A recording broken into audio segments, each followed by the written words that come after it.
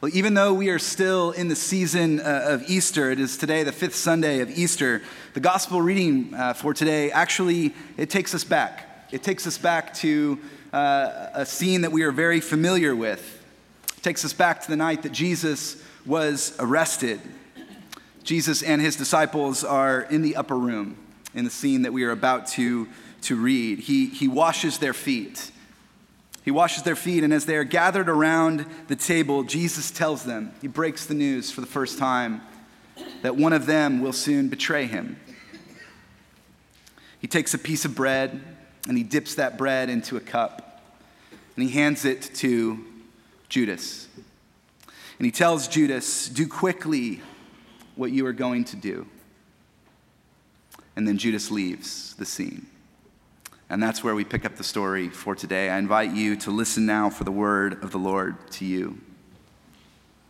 So when Judas had gone out, Jesus said, now the Son of Man has been glorified. And God has been glorified in him. If God has been glorified in him, God will also glorify him in himself and will glorify him at once. Little children, I am with you only a little longer. You will look for me, and as I said to the Jews, so now I say to you, where I am going, you cannot come. I give you a new commandment, that you love one another. Just as I have loved you, you also should love one another. By this, everyone will know that you are my disciples, if you have love for one another. This is the word of the Lord. Let's pray together. Almighty God, may the words of my mouth and the meditations of all of our hearts be pleasing and acceptable in your sight, our rock and our Redeemer. Amen. What do you do when things fall apart? What do you do when things fall apart? What do you do when life turns out not to be fair? Or when your hopes and your expectations are not realized? What do you do when the people that you love, the people that you depend on, let you down? It's safe to say that Jesus knows this feeling. Jesus knows what it feels like to be let down. Jesus is well acquainted with things falling apart. A member of his inner circle, someone that he has worked together with, someone that he has spent a lot of time investing in, betrays him. And to make matters worse, just a few moments later, literally the very next few verses from what we just read today, Jesus tells Peter, that he will deny him 3 times. Sometimes things fall apart. It's a fact of life. So what do you do? Some of you might know Dietrich Bonhoeffer as the martyr theologian who resisted the Nazis. What you may not know is that Dietrich Bonhoeffer, before Dietrich Bonhoeffer was a spy, he was a youth pastor. And one of his first jobs as a youth pastor was to take over a out-of-control confirmation class filled with 50 boys. The class was so out of control, so rowdy, that Bonhoeffer's best friend and biographer, Eberhard Bethge, says that the minister who had been responsible for the class before Bonhoeffer was, quote, at the end of his tether, and in fact died several weeks later. Bonhoeffer wrote in a letter that the confirmation class was possibly to blame, that they had quite literally harassed him to death. So this is a good time once again if we could just recognize all of the mentors one more time. Confirmation is no joke, but the truth is that Bonhoeffer turned that class around because of his unique pastoral style. Years later, one of the students that was in that class said that Bonhoeffer was able to capture their attention by caring more about them than about the material that he was trying to teach them. He got to know them, to care about their actual lived experience, which I think is evident in the sermon that he preached on the day of their confirmation. I just want to read just an excerpt from you. And keep in mind, the original was in German, almost 100 years ago. When in the last days before your confirmation, I asked you many times what you hoped to hear in your confirmation address. I often received the answer, we want a serious warning, which we shall remember all our lives. Bonhoeffer goes on, but look, life itself gives us enough warnings and too many serious warnings today. And so today I must not make your prospect for the future seem harder. And I know that many of you know a great many of the hard facts of life. Today, though, you are not to be given fear of life, but courage. And so today in the church, we shall speak more than ever of hope. The hope that we have and which no one can take from you. Now, I seriously doubt that any of you were hoping for a serious warning today. But I also want to speak about hope, the hope that we have as a community of faith, a hope that in Bonhoeffer's words cannot be taken from us. And what is that hope? What is that hope? That when things fall apart, that when you are at your lowest moment, that when others let you down, or when it seems like life itself is just too overwhelming for you, too much for you to handle, that God meets you at that exact place, in that exact moment. And what does God do? He lifts you up. He lifts you up. When Jesus realizes Judas has made up his mind to betray him, he says this, now the Son of Man has been glorified. Now the Son of Man has been glorified, which I think is one of the most amazing reactions in all of the New Testament. But it's also very odd, too, isn't it? Glory? Now? This is not a word that we would associate with this moment. We think of glory as when things go well, right? Glory is when things work out. We expect for God to be given the glory, right, in that post-game interview by the MVP. Glory, we give God the glory when we get the job we wanted, when we get that award, or when we get into the school of our dreams, or when our lives actually look like the Christmas card we send out every year. Glory is about success, achievement. And look, I'm not saying that God doesn't deserve glory when good things happen. He certainly does. But life doesn't always go the way that we think it will, does it? We may begin our lives thinking that everything will go according to our plan, and then sooner or later, things eventually fall apart. For me, the first time I remember, as I was thinking about this week, first time I remember this happening was in college.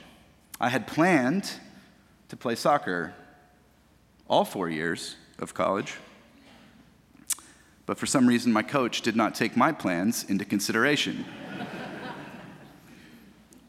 He told me, apparently, that there were incoming freshmen who were, quote, faster down the wings.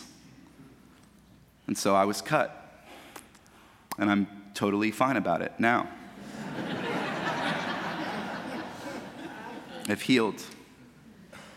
Sometimes things fall apart, and obviously, in much more devastating ways. And what Jesus is saying when he speaks of his rejection and pain and betrayal as his glory, is that when life doesn't work out, when that job leaves us unsatisfied, when we get cut from the team, when we don't get into the school of our dreams, when the things we hoped would satisfy us don't, that God is still at work. And maybe God is especially at work in those places. And I know it's hard to believe, and it doesn't feel like it, because it feels miserable when things fall apart, doesn't it? But there is an opportunity for hope. And in Bonhoeffer's words, no one can take that hope from us. But there is also another opportunity, isn't there? There's an opportunity for love. On one of the worst nights of his life, Jesus tells his disciples to love each other. He tells them to love each other. Jesus knows that when things fall apart, that we tend to isolate. He knows that we tend to blame and resent and judge each other. So he tells them to love each other. This is true for friendships. This is true for marriages, churches, and countries. When things fall apart, we pull away. You probably don't need much convincing to see that things are kind of falling apart in our society right now, and maybe have been for quite some time. Our institutions, our politics, our trust for one another are kind of breaking apart a bit. As Jonathan Haidt put it recently, in the last decade, something went terribly wrong, very suddenly. We're disoriented, unable to speak the same language or recognize the same truth. We are cut off from one another and from the past. We are living through this right now. So what do we do? What do we do? We could become pessimists. We could kind of shrug our shoulders and say, look, that's the way it is right now. We could think to ourselves of all the people who seem impossible to love. Republicans, Democrats, TikTokers,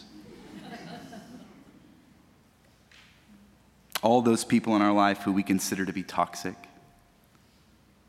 But instead of shrugging our shoulders, instead of giving in to pessimism, you know what we could do? We could choose to love anyway. We could choose to love anyway. And not just because we're really nice people who smile and wave at people as we're walking down the street, or not just because we think love is a good idea in the abstract, but because we are people who are loved. We are people who have been loved by Jesus Christ. As we said, as we baptized 7 of you this morning, we love because God first loved us in Jesus Christ. And that is how we have the power to love. Jesus tells his disciples to love just as he loved them. And how does Jesus love? Unconditionally, without counting the costs, no strings attached. He neither asks us to change before choosing to love us, nor expects us to be perfect after he loves us. Imagine what the world around us would look like if we chose to love like this. Imagine the healing that might take place. Imagine if the church, if we together as a community, were able to be known by our unconditional love rather than judgment or rules or bad coffee. I think our coffee's fine. It's not bad. There's a story I've been thinking about a lot ever since I read it, and maybe some of you have seen this as well. Since last fall, over 100,000 items have been returned to libraries across New York City, in the Bronx and Queens and Manhattan and Brooklyn. Some of these items were so old that they were no longer in the library's system. And some of the items, as they were being returned, they included some notes. One of them read, "Enclosed are books I have borrowed and kept in my house for 28 to 50 years. I am 75 years old now, and these books have helped me through motherhood and my teaching career." Another read, "I'm sorry for living with these books so long. They became family." So what happened? Why all of a sudden were these books suddenly returned to the libraries? Well, last October, the New York Public Library System made the decision to eliminate all late fines. They just canceled the debt. The goal was to get books and people back to the libraries after the pandemic, and the campaign was incredibly successful. It turns out that when we remove sources of shame or guilt from people, that they are generally motivated to do the right thing. The president of the New York Public Library said, "We are not in the fine collection business. We are in the encouraging to read and learn business." And we were getting in our own way. we were getting in our own way.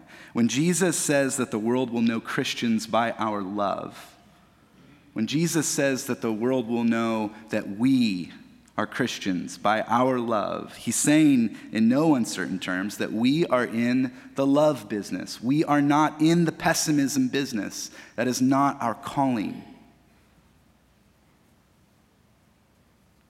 Our calling is to love anyway. So my friends, how about we get out of our own way? Let's get out of our own way. Imagine how the world would heal if the people around us could experience love with no strings attached. Imagine all of the ways that we might consider canceling the debt in the lives of the people that we interact with. I wonder what they would do if that happened. I wonder. We do not need or expect the world to change before we choose to love it. Sometimes things fall apart. Remember that God is still at work. And let's love anyway. And see what happens. In the name of the Father, the Son, the Holy Spirit. Amen.